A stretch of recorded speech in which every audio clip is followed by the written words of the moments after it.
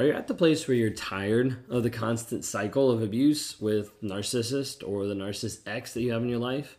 Like you find yourself feeling confused of why they keep coming back, why they keep reaching out to you. Like you've moved on. It's been a year, it's been several months, and you're like, why do they keep contacting me?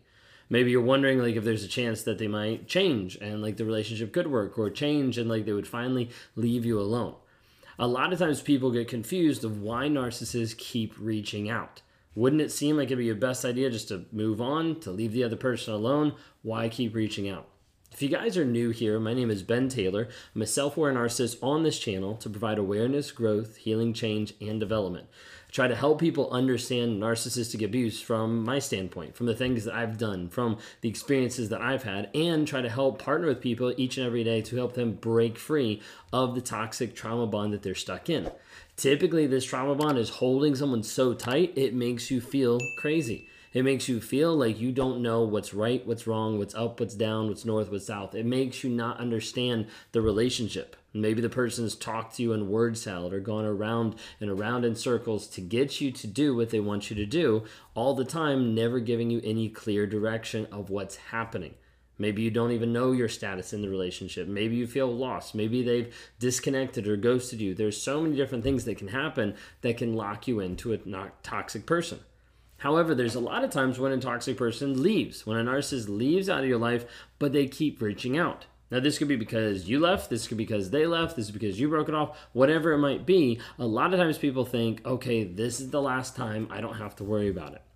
What I want to tell you first and foremost is if you think that, hey, this is the final discard, the only way that you can know if it's the final discard is if you make sure it's the final discard. If you take that step to make sure that they can't contact you ever again, that there's no way for them to show up, or there's no way for them to interact or to message you on social media or text message or whatever it might be, you are the one that's actually going to be in charge of the final discard, not the narcissist. And you understand that.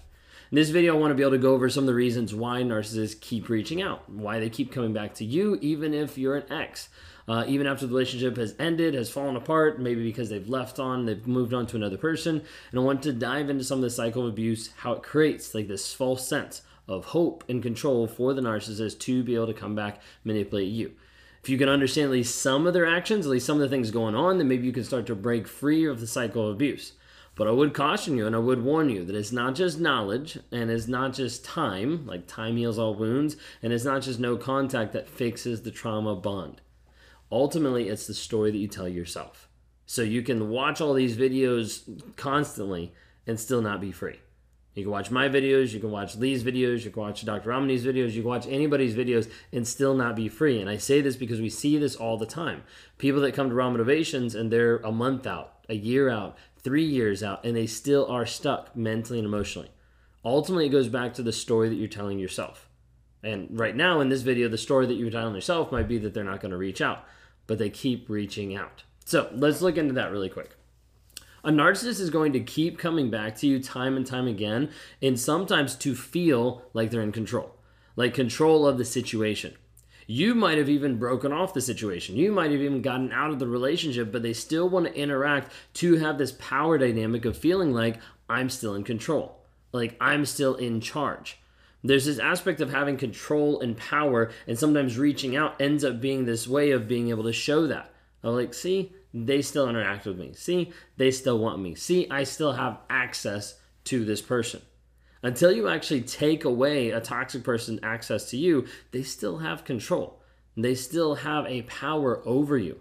In order to break free of that control, we have to be able to work on the story that you're telling yourself. Before I forget, if you want to go to the link that's in the bio or go to escapetoxicity.com, we've got a 7-day challenge for $7 to help you start to learn how to break free, how to break that bond. When a narcissist keeps reaching out, like this aspect of control happens, but it also serves to be able to keep you in a state of confusion. Of like, wait a second, I thought we were broken up. Now he's texting me like he actually cares about me. Now he's texting me that he actually loves me. There's this push and pull to keep you on edge. And it keeps you like emotionally off balance. You never know when the narcissist might come back in your life. This a lot of times will keep you in the fear and the anxiety and the fog, the fear, the obligation, the guilt. It'll still keep you in that unsure of where the relationship is actually going, unsure of where it's headed. There was a person that I had that I was talking to, a client-wise, and they were at the place where they were just like, I don't actually know where we stand. And I was like, well, have you talked about it? And she's like, no, like every time I try to talk to him about it, he runs away. Like he blocks me, he ghosts me, or like he just disappears. He just doesn't respond for like 3 days. And I'm like, it doesn't really sound like that's much of a relationship. But at that point, she was like, I don't know. I don't know what I'm supposed to do. A lot of times a narcissist will use this as a form of emotional manipulation and emotional control to keep you on the hook. I would do this in like smaller instances, not necessarily in just like breaking up. I would threaten it 100%, but not just like breaking up and ghosting someone, but mainly about like small events. Like you just did something that offended me or that hurt me, so that I'm going to pull back. Like I'm not going to interact with you as much. I might still interact with you, not necessarily give you the silent treatment, but it's going to be more cold. Like it's going to be more disconnected. It's going to be like, you're kind of dead to me, so like I don't really want to talk to you. I don't really want to interact. And doing this would put the other person like off balance of like, wait a second, like what did I do? Like what actually happened? And oftentimes have them reach back out to me, which meant that I was in control. Okay. So narcissists oftentimes will send you messages, even if you're an ex, like leave you missed calls, show up unexpectedly, causing you to feel on edge, like not sure of what's going to happen. And part of it is the emotional manipulation game. Okay, the other thing is like you know that narcissists already need like validation and attention. Like that is typical when we talk about narcissists. And a lot of times that craving of attention means they'll reach out even if it's a bad idea, like even if it doesn't make sense.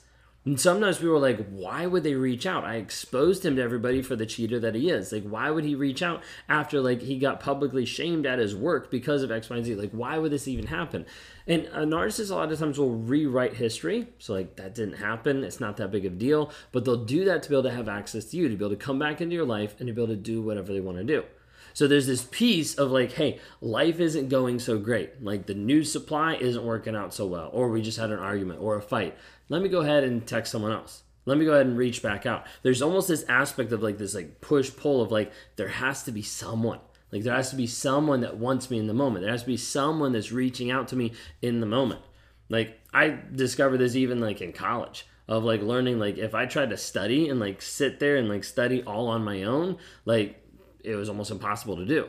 So I'd start to text someone and be like, oh, okay, if I text someone, then I can study for these like couple minutes. Oh, respond to a text, study for these couple minutes. But there always had to be this communication. Like there always had to be an interaction with someone so I'd feel better about myself. It didn't even have to always be 100% about me, but it had to be that they were paying attention. It had to be that they were like communicating back and forth. And a lot of times a narcissist will continue to make contact even after the relationship to get a response out of you. And you have to remember, a lot of times when we talk about supply, it's not positive or negative, it's anything. Like it's anything that you're going to give a response or a reaction to.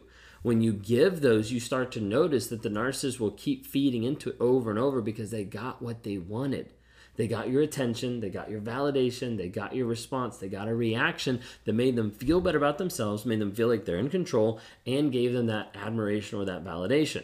Now, you might also say, like, well, I didn't give them any admiration. I, like, cussed them out. Be like, it's still not going to actually help. Because until that person's willing to be honest and actually view the reality of the situation, even you cussing them out, they can flip around to be like, oh, they still love me. They still want me. I'm still the best thing ever. They're just jealous about me. Like, they flip the script. So you have to be able to understand that no contact is really essential with this, okay? Because otherwise, you're just going to validate them a lot of times. One of the other aspects is the aspect of, we talked about control, but then to like reestablish control. Typically in this aspect of a Hoover, of coming back into your life to be able to control you. So it is helpful to know that a Hoover does not mean care. A Hoover is just control. Like a narcissist wants to control you, your thoughts, your manipulation, like to manipulate you, manipulate what you do, where you are, who you're with, isolate you, all these different things. And so when a narcissist ex-partner like reaches back out to you, a lot of times it's control over you, and it realizes their control is actually slipping.